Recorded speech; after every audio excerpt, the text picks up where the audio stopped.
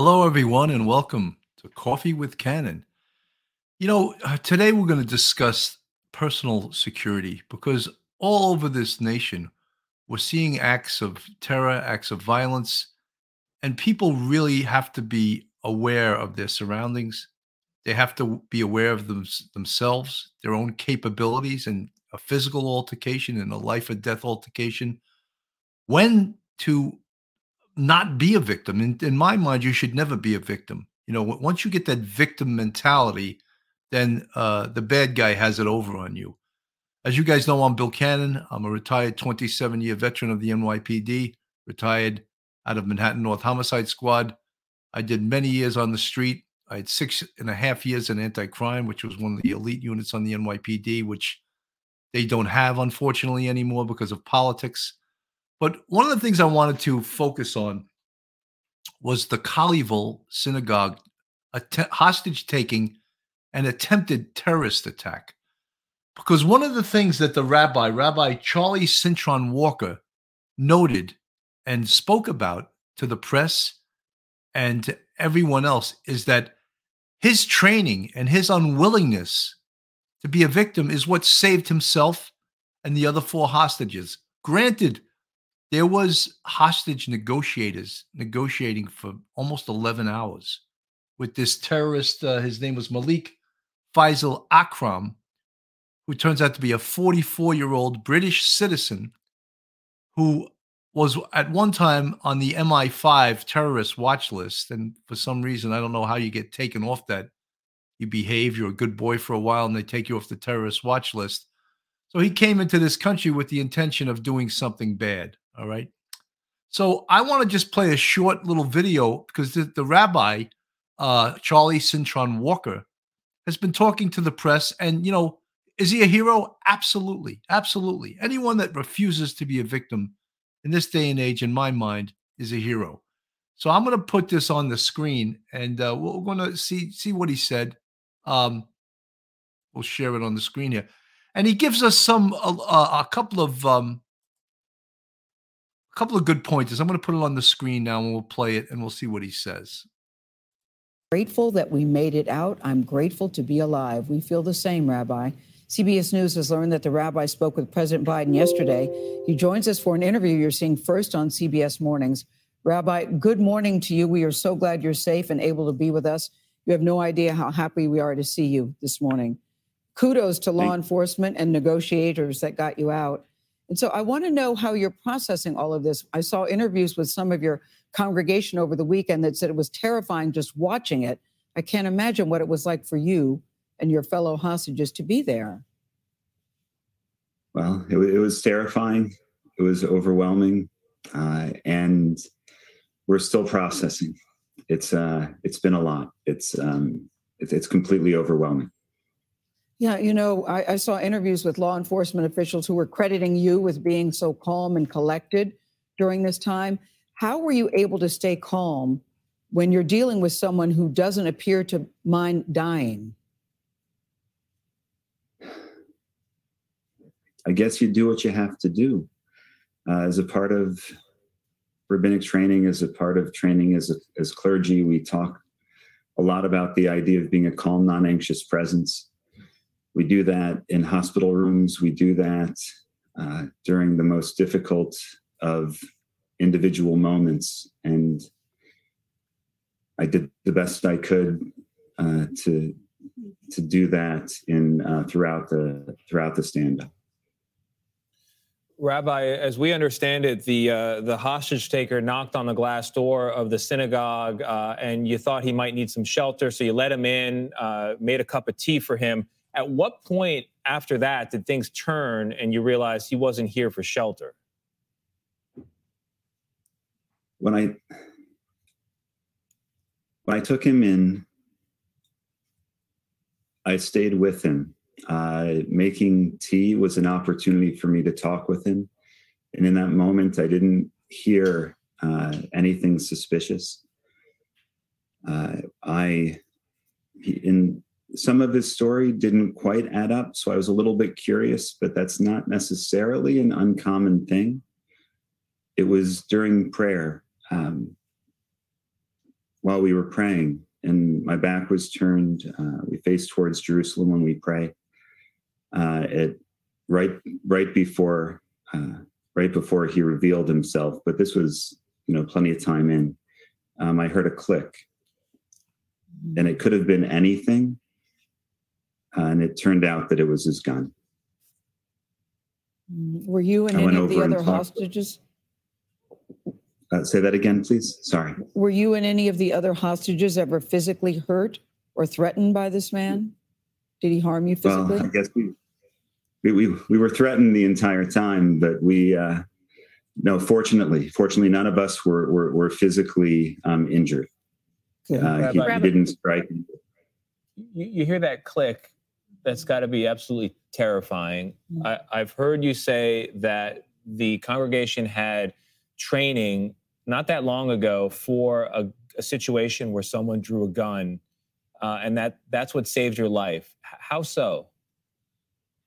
Well, so for the past few years, we've had training with, but it's not training. It's, I guess, courses, instruction with the FBI, with the Colleyville Police Department, with the Anti-Defamation League, with Secure Communities Network. And they really teach you in those moments that, when your life is threatened, you need to do whatever you can to get to safety. You need to do whatever you can to get out. And Rabbi, as he was, go ahead. Sorry. When the last hour or so of the stand-up. I think this rabbi is a cool cucumber. He's a hero. He saved himself and the other hostages. The hostage negotiators, initially there were 4 hostages. Very early on, they were able to get one hostage released, which is usually a negotiating tool. The hostage negotiators give them food. In this case, they gave them pizza, they gave them water. And as a trade-off, you would say to the hostage taker, we gave you something. Why don't you show good faith and let one hostage go? And that apparently is what occurred. But as you could see, the rabbi is very cool. He's trained. Look, you cannot get this victim mentality that used to be preached a lot, unfortunately, by law enforcement. Anyone that tells you to be a victim, don't go to someone else for the advice. Don't ever get that victim mentality. And in hostage taking, it's called something else. It's called the Stockholm Syndrome. And the Stockholm Syndrome is when you start to identify with your captors and you start actually rooting for your captors to succeed. And that's something that people that are taking hostage have to be aware of also. But look, training, one of the things they were doing during this whole situation is they were trying to edge closer and closer to the escape route, to the door. And one of the things I always tell people, I tell my own kids, is that when you go to any location, know where the entrances and the exits are. The exits, the entrances, any means of egress to get out of that location, because you may have to get out of there quickly. And if you don't know where the hell you're going, then you got a problem. The rabbi knew this, and his training taught him. They were communicating among the hostages quietly, but they picked good spots to do that. And they started putting furniture in the escape route so that if the hostage taker chased them, he would be thwarted. His path would be thwarted by this furniture. And ultimately, when the rabbi decided it was time to make his move, he threw a chair at the hostage taker, and boom, they all hit the exit door. And they all 3 escaped uninjured. And then I believe the FBI hostage team went in and they engaged in a gunfire with the hostage taker, Mr. Malik Fazel Akram, and he lost the gunfight. All right. So it ended happily. No good guys were hurt or injured. But this is a larger lesson to this whole country. And of course, Jewish institutions have been targeted across this country, in all major cities, and they have to be hyper vigilant for this. And, you know, the police cannot protect you. You know, they cannot. And with the restrictions that have been put on the police in the last few years, they're even less able to protect you because they're discouraged from doing their job by politicians. And then the politicians, when they get situations like this, that is a international story, they jump right on. And, you know, I love the expression, success has many friends. Failure is very lonely. And if that's not the exact quote, that's my version of it. You know, success has many friends and failure is very lonely. If this was a failure, then no politicians would be talking right now about it. But I just want to say that all these institutions, religious institutions, college campuses, you should be ready when you go to a mall, when you go to a supermarket. You have to be prepared for anything because anything can happen these days, you know. And personal protection is something that we really have to be hyper vigilant about because, as I said, the police have been handcuffed. The police cannot help you as much as they could, and they couldn't help you.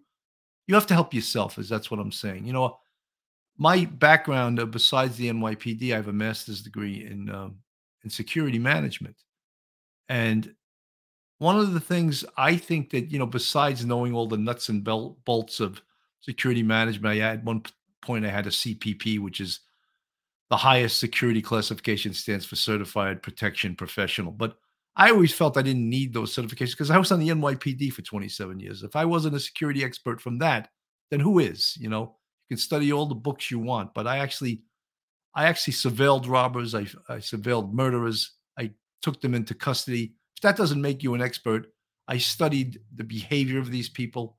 I knew when to move in, when to back off, and when to apply the ultimate amount of pressure. Finley Laurie, our Jewish community has been good to keep a low profile. Buildings don't look like churches, but it shouldn't have to be that way. Prayers, you know, Finley, you're right, but we can't wish that things were a certain way. We have to be realistic and take action and take proper action and protect ourselves and protect our loved ones. And in a congregation, whether it's a Christian congregation, whether it's Jewish, whether it's Muslim, you have to protect the people that are in that congregation. Because as I said, D.D. Robert, do I recommend concealed carry permits, especially for women? Listen, I'm an advocate of the Second Amendment, and I think that if you can obtain a legal firearm, and that's your right under the Constitution, you should carry it. That makes you feel more comfortable. It makes you feel more secure. Because obviously, politicians want the public to be victims because they don't want to put people in prison. They don't want to get the homeless, mentally ill off the street. So people have to protect themselves, you know. One of my favorite scenarios, not my favorite, but to tell people, you know, that scenario if a car pulls up to you on the street and points a gun at you and says, get in. I'm going to tell you right now, don't ever get in. Even with the gun pointed at that point, scream and run. Because what's the perpetrator going to do? He's going to take off. Or if he fires a shot at you, he's probably going to miss. And I hate to say probably because he could hit you. But if you get in that car, I almost guarantee you're getting killed. So that kind of scenario, don't ever get into a car with someone that points a gun at you. That's your point. That is ground zero for screaming and running. You do never, ever, ever get in a car with someone trying to force you into a car. These are little security suggestions I have. You know, I've surveilled hundreds and thousands of people probably in my time in anti-crime. We actually would look at the behavior of someone on the street that indicated to us that they were about to commit a robbery, a circuitous route in and out of blocks, eyeing passersby, going into blocks, going into vestibules of buildings. I was trained, and we would set up on people like this. So they wouldn't even know we were out on the street, and we were dressed in plain clothes. Some of us had beards, some of us dressed looking like delivery men. We had good concealment, and these guys would commit robberies right in front of us, and boom, we would move in, and they were like, "Oh my God, what the hell happened?" They were shocked. That was anti-crime, and I was proud to work in anti-crime for 6.5 years. And those 6.5 years included 1 year in street crime. I loved street crime. I would have stayed there forever, but I got promoted to sergeant. And that's what made me have to leave street crime. I loved street crime. And then, of course, after that, I was a patrol sergeant, again, back in the mix. And then I was promoted to RIP, which was the Robbery Investigation Program, where I actually had to wear a suit and tie, which felt a little strange. And I was on the Upper West Side, the 2-4 precinct. I was the RIP sergeant from 1995 to 1997. And in 1997, I got transferred to El Barrio, the 2-3 precinct in Spanish Harlem. And at first, I was upset that I was getting transferred. And then I got to the 2-3, and I loved the 2-3. I had the RIP unit there. To me, I had 12 detectives. I was commanding officer of the 2-3 robbery unit. To me, that was the best robbery unit I have ever seen.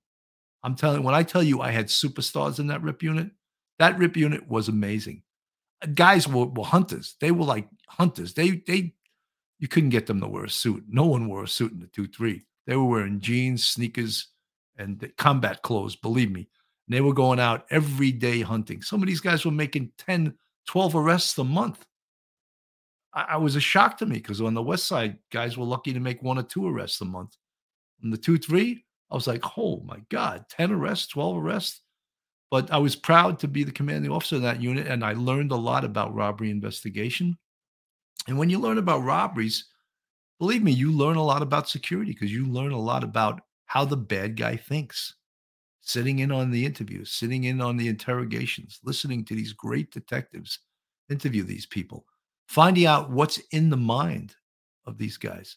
I used to sometimes talk to the perps myself. Remember this big strapping guy? He said to me, he goes, man, I'd just come up behind you. He goes, I'd hit you right in the base of your skull and knock you out, and I'd take everything you have.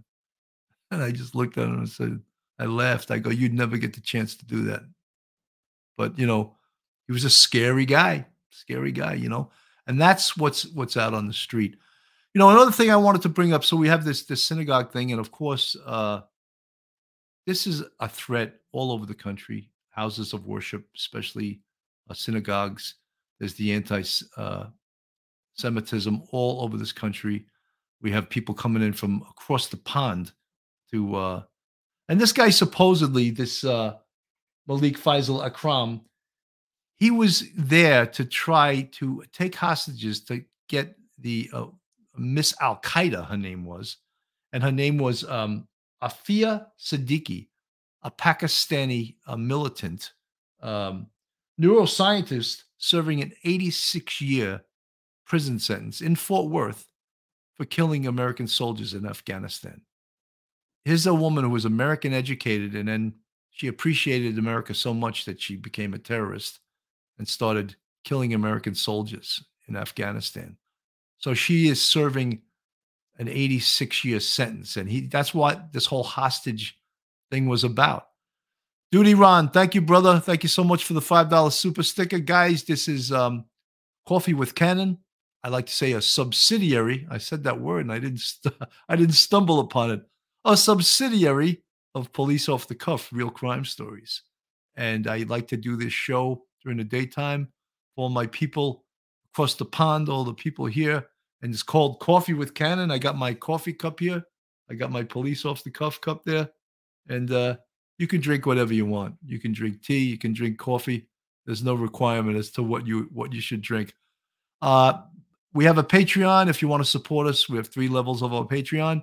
And also we have a channel members, and the folks that are in the green font in the chat are all members of our YouTube. And I appreciate you guys so much. It's so important to support us, and thank you. Lieutenant Pete, cheers. Lieutenant Pete is a real, and I've said it a million times, and I mean it. He's a real legend of the NYPD, a superstar. I'm surprised he didn't stay on longer on the job. I think Lieutenant Pete maybe stayed on 22 years or so, but I know he loved the job, but he probably had other opportunities outside the job. But when you think of the NYPD and you think of Lieutenant Peter Pranzo, that is the NYPD, or that was the NYPD, I want to also mention, we're seeing some horrendous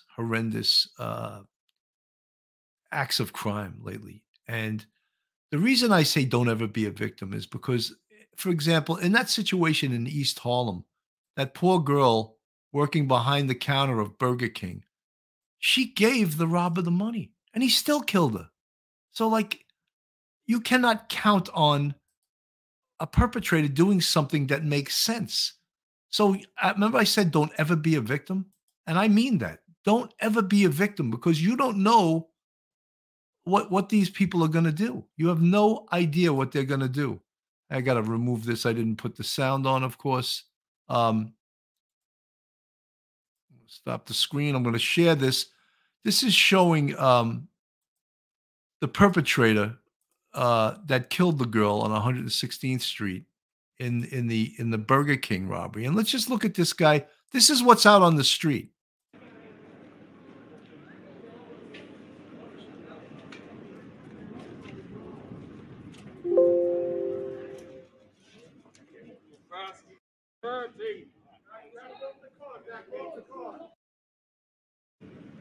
She gave you the money, man.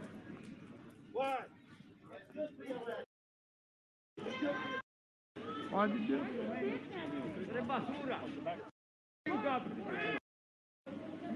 Why am I guilty in a drug robbery? If you were not guilty, you know they charge niggas for thinking they doing it every day.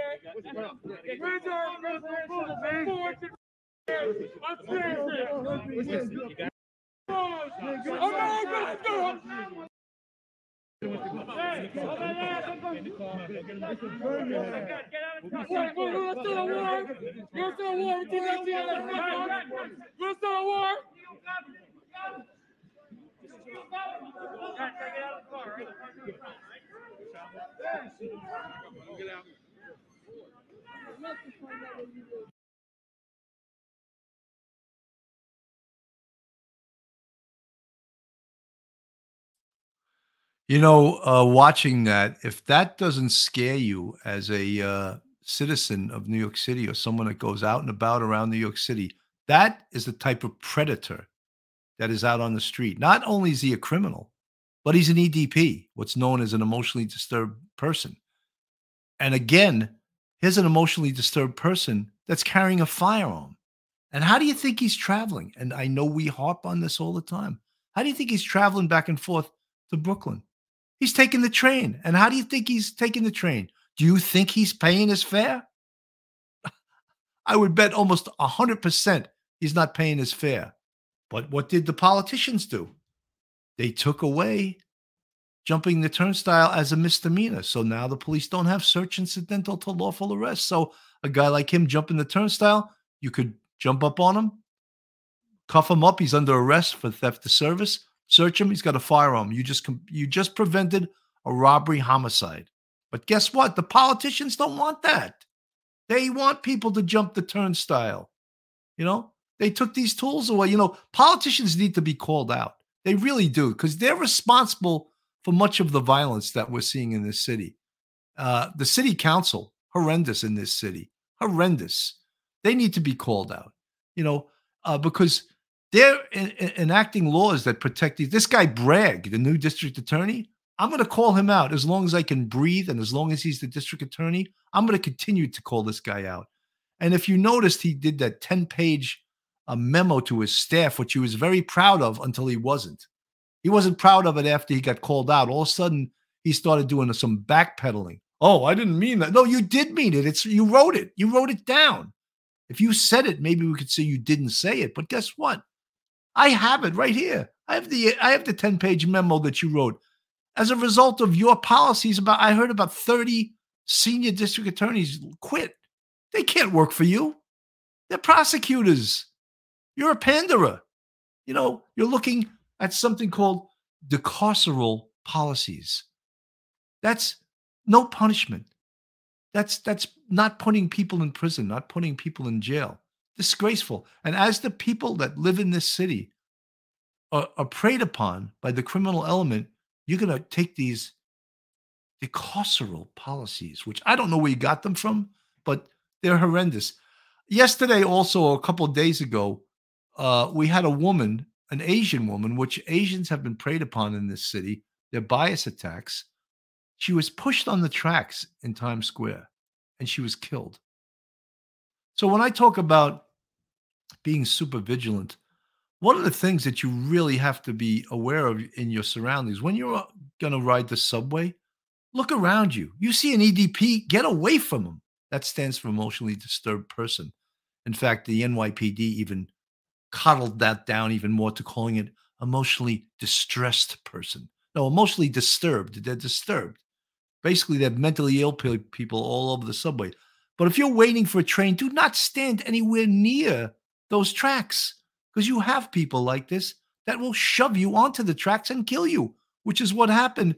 And whether being Asian was what targeted this woman, it's a distinct possibility, because Asians have been targeted all this year, the past year, and it's a bias attack.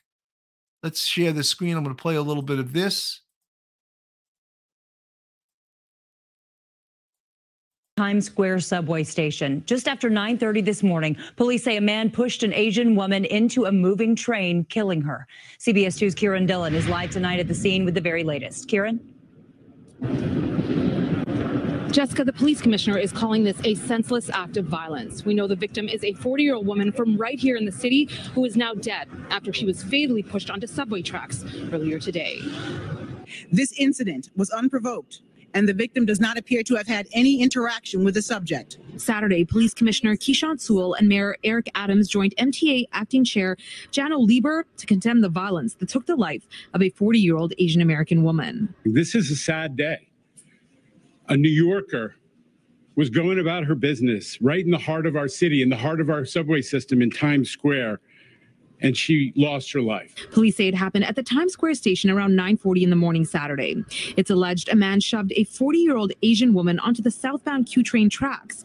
She was fatally struck. Before that, police allege he was also taunting another woman who was able to escape unharmed. He approaches her, he gets in her space, she gets very raised up, very alarmed. She tries to move away from him, and he gets close to her, and she feels that he was about to physically push her onto the train.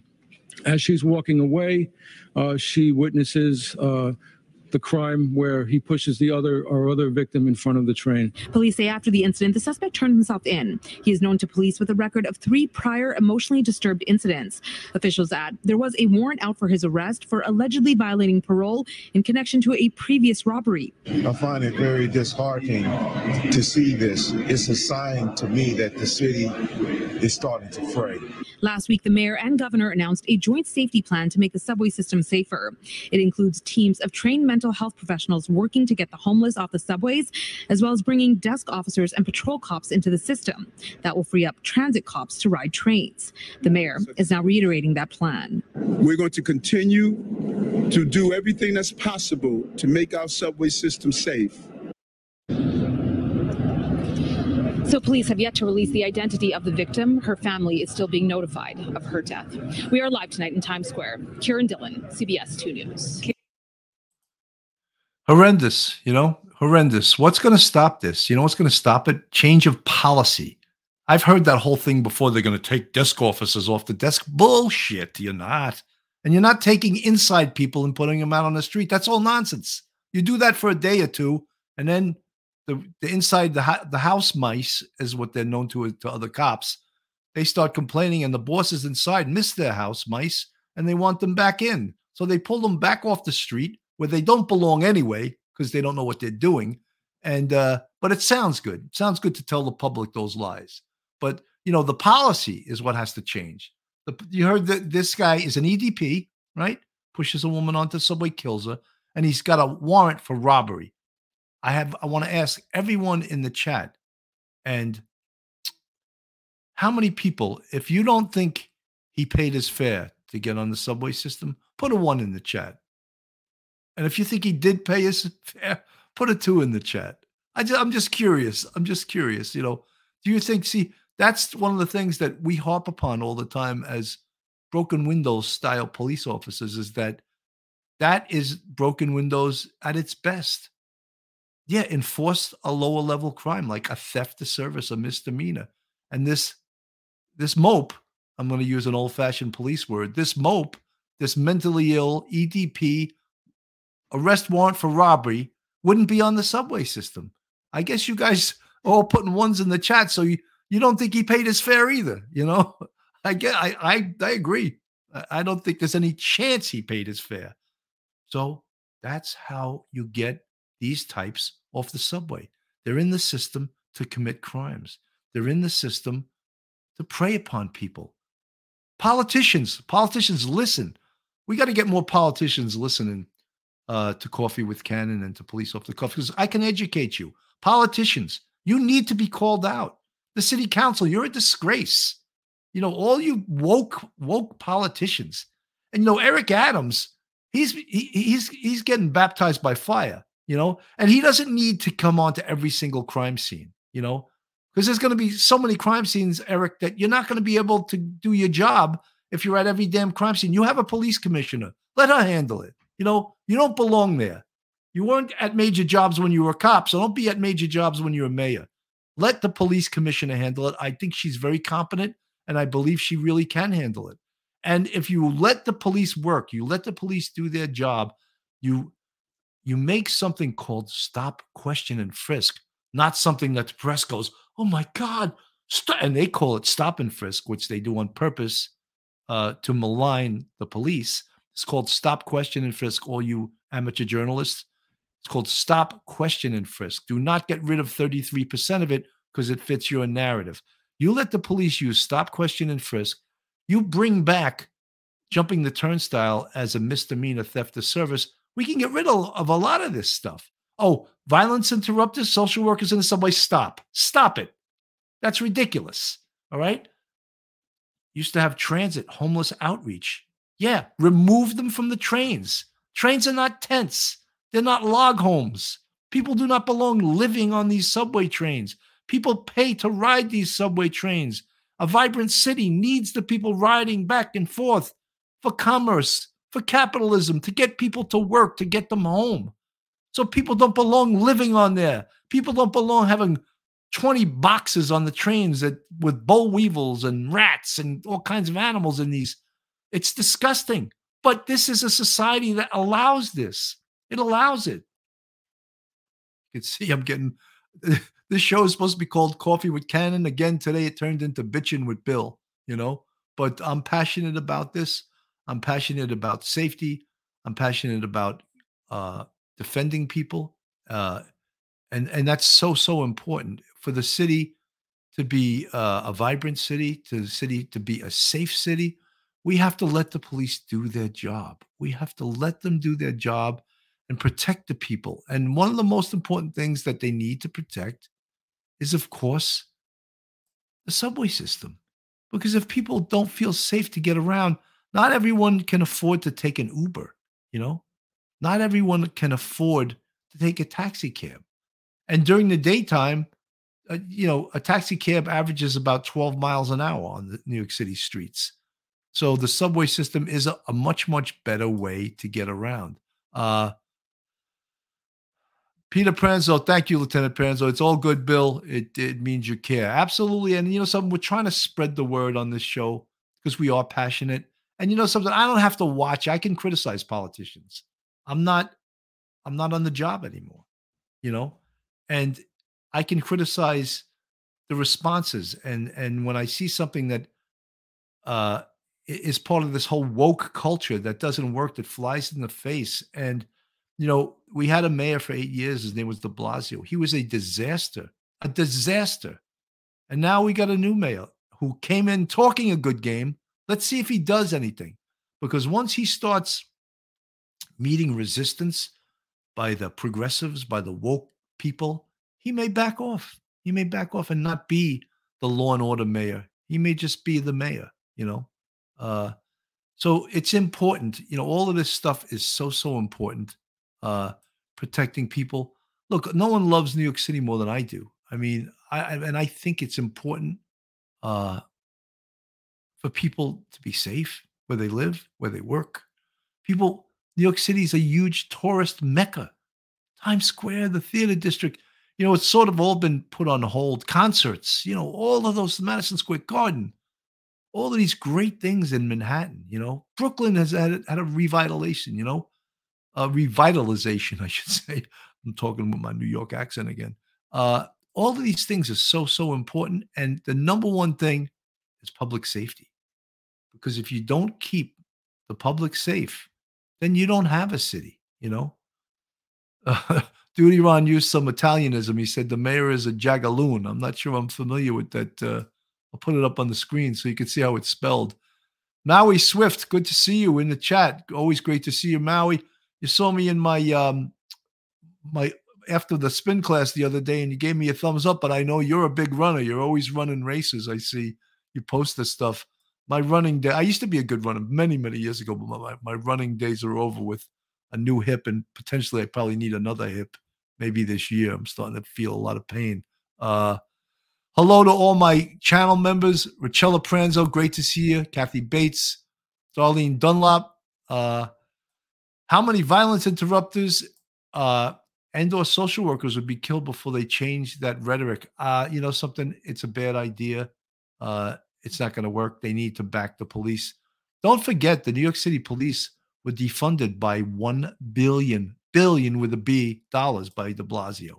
So whether they'll come back with that money to refund the police, let's get them funded again, bring back anti-crime, bring back proactive policing.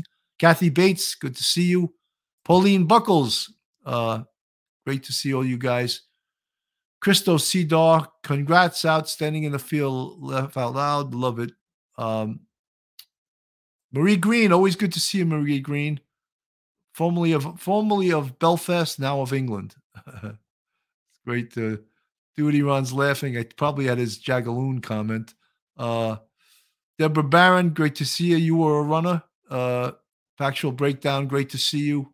Trying to get through all you guys. Lorna McKenzie.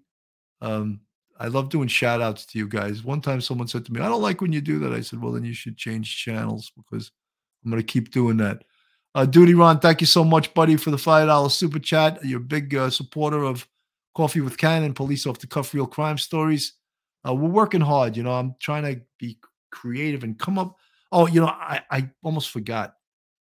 Wednesday night, 7 p.m., we have the great conservative writer, Heather McDonald. Brilliant woman. She's been all on every news station. She wrote a book called The War on Cops. And she can express what I'm expressing here, but in a much more articulate manner than I do.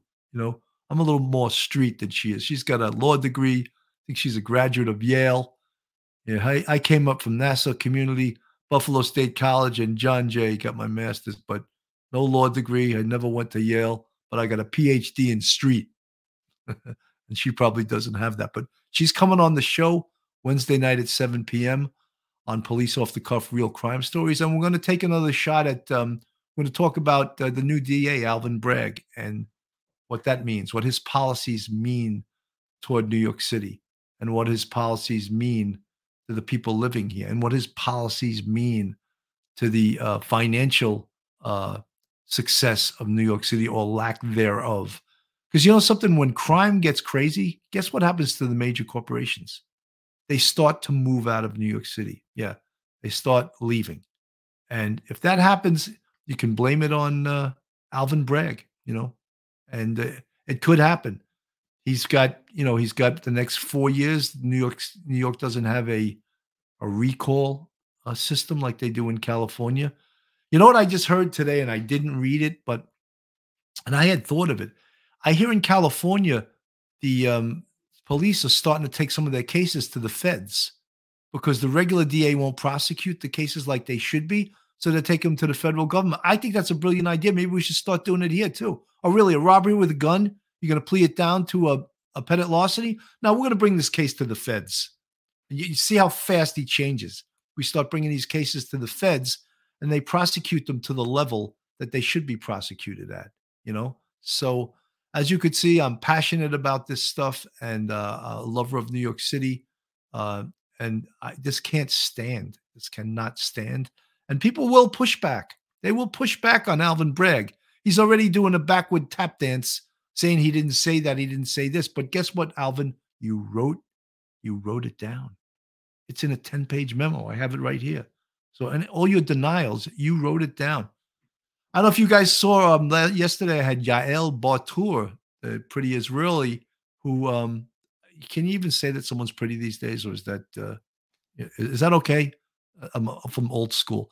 Anyway, Yael Bartour, she was a great guest. She wrote that great article that was published in Newsweek. It was great to have her on the show yesterday. She's really smart. She's articulate. I'd like to have her on again in the future. And our friend Nancy Rommelman, another great author who spent a year undercover in Portland with Antifa. She's got a great story too. So Snowline, our mayor is a jagaloon too. My city is doomed. Everything is set only to promote the expansion of a maintenance of the culture of drug addicts and homelessness. I'm not familiar with jagaloon, but I sort of like it. It's a sort of a friendly, nice, without using the F-bomb. It's a nice term. It's a nice word that maybe I'll include it in my future vocabulary, So guys, I'm coming up on 41 minutes. Usually, I get carried away. Sometimes I say I only do 35 minutes, and I try to limit 45 as the shut-off point. And I always seem to go further than I wanted to go. Guys, Coffee with Cannon, it turned into Bitching with Bill, but I think you guys appreciate that too. And I'm so happy you guys are here and listen to me. You listen to my bitching, to my ranting, and Coffee with Cannon when it turns into Bitching with Bill. So guys, thank you so much for paying attention. And this has been Coffee with Cannon. I want all you guys to stay safe. I'm going to play, at the end, I'm going to play our, this is one of our new tunes. People tell me they like the old one better, and I'll take a little poll the next time. But this is Swing of the Police Off the Cuff song, and I'm just going to play it as an outro today.